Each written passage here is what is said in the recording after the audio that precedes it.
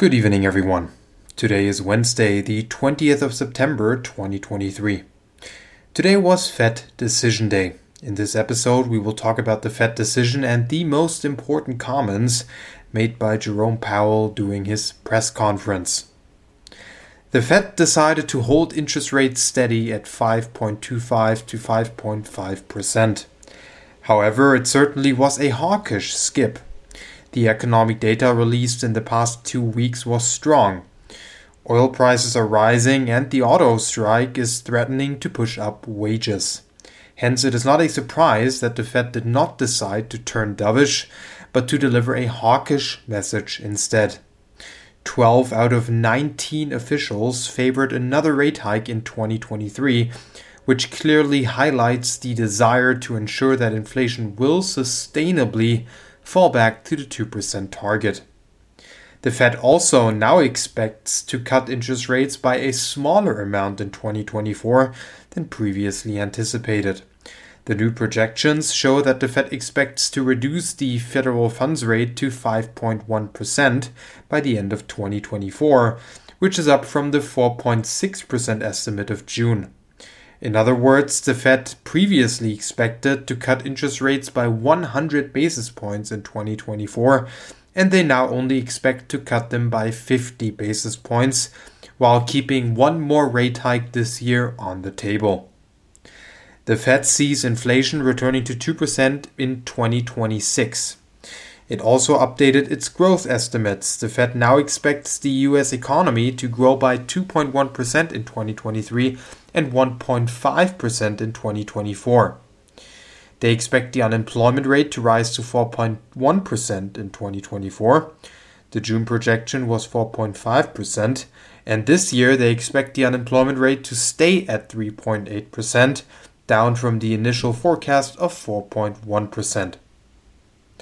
There are three main takeaways from Jay Powell's press conference. The first is that the Fed is worried about the lagged effect of monetary policy, which is why it decided to hold interest rates steady at this meeting.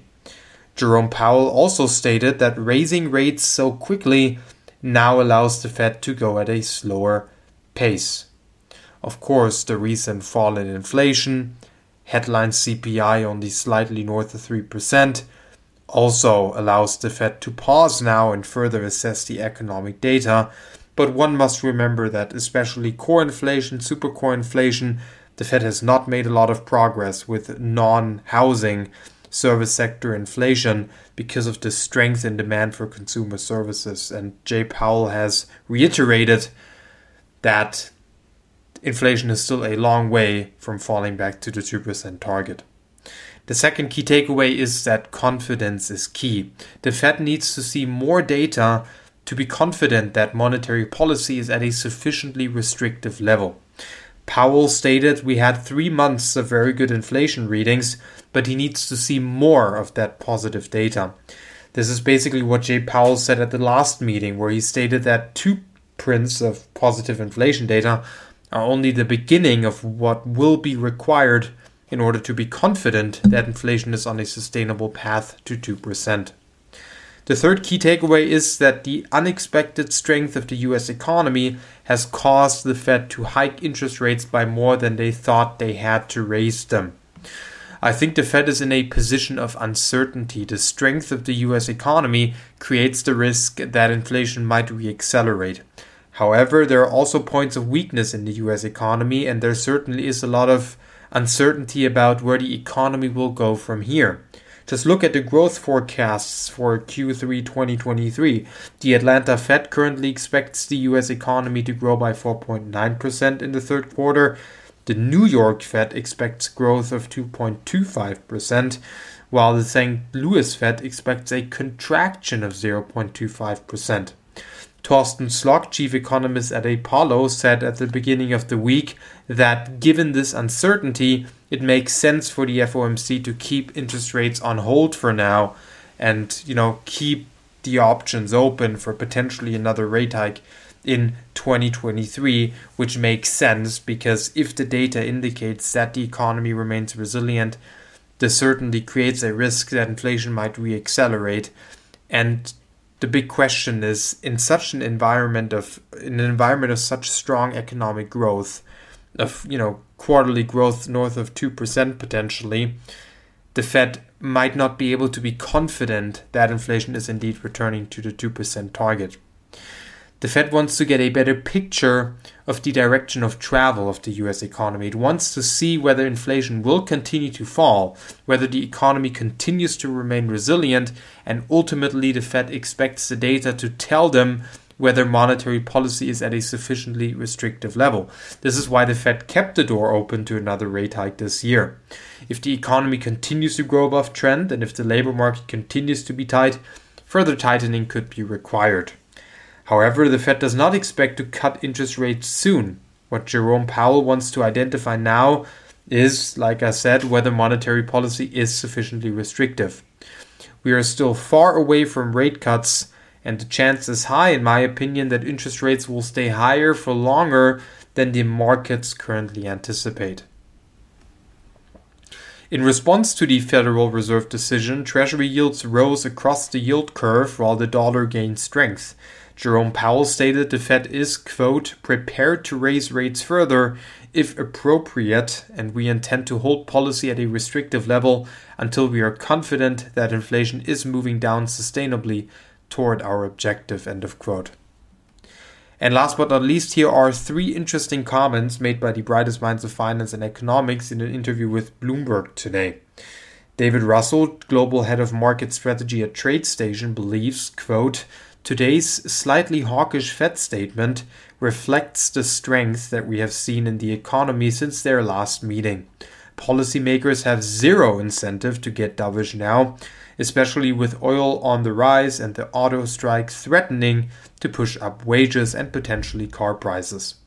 He continued to say Jerome Powell is not ready to back down yet, but markets might look past the rhetoric. Investors know he is wary of declaring victory against inflation, end of quote. Brian Henderson, Chief Investment Officer at BOK Financial, said to Bloomberg, quote, there is still some pressure on the Fed to hike late this year.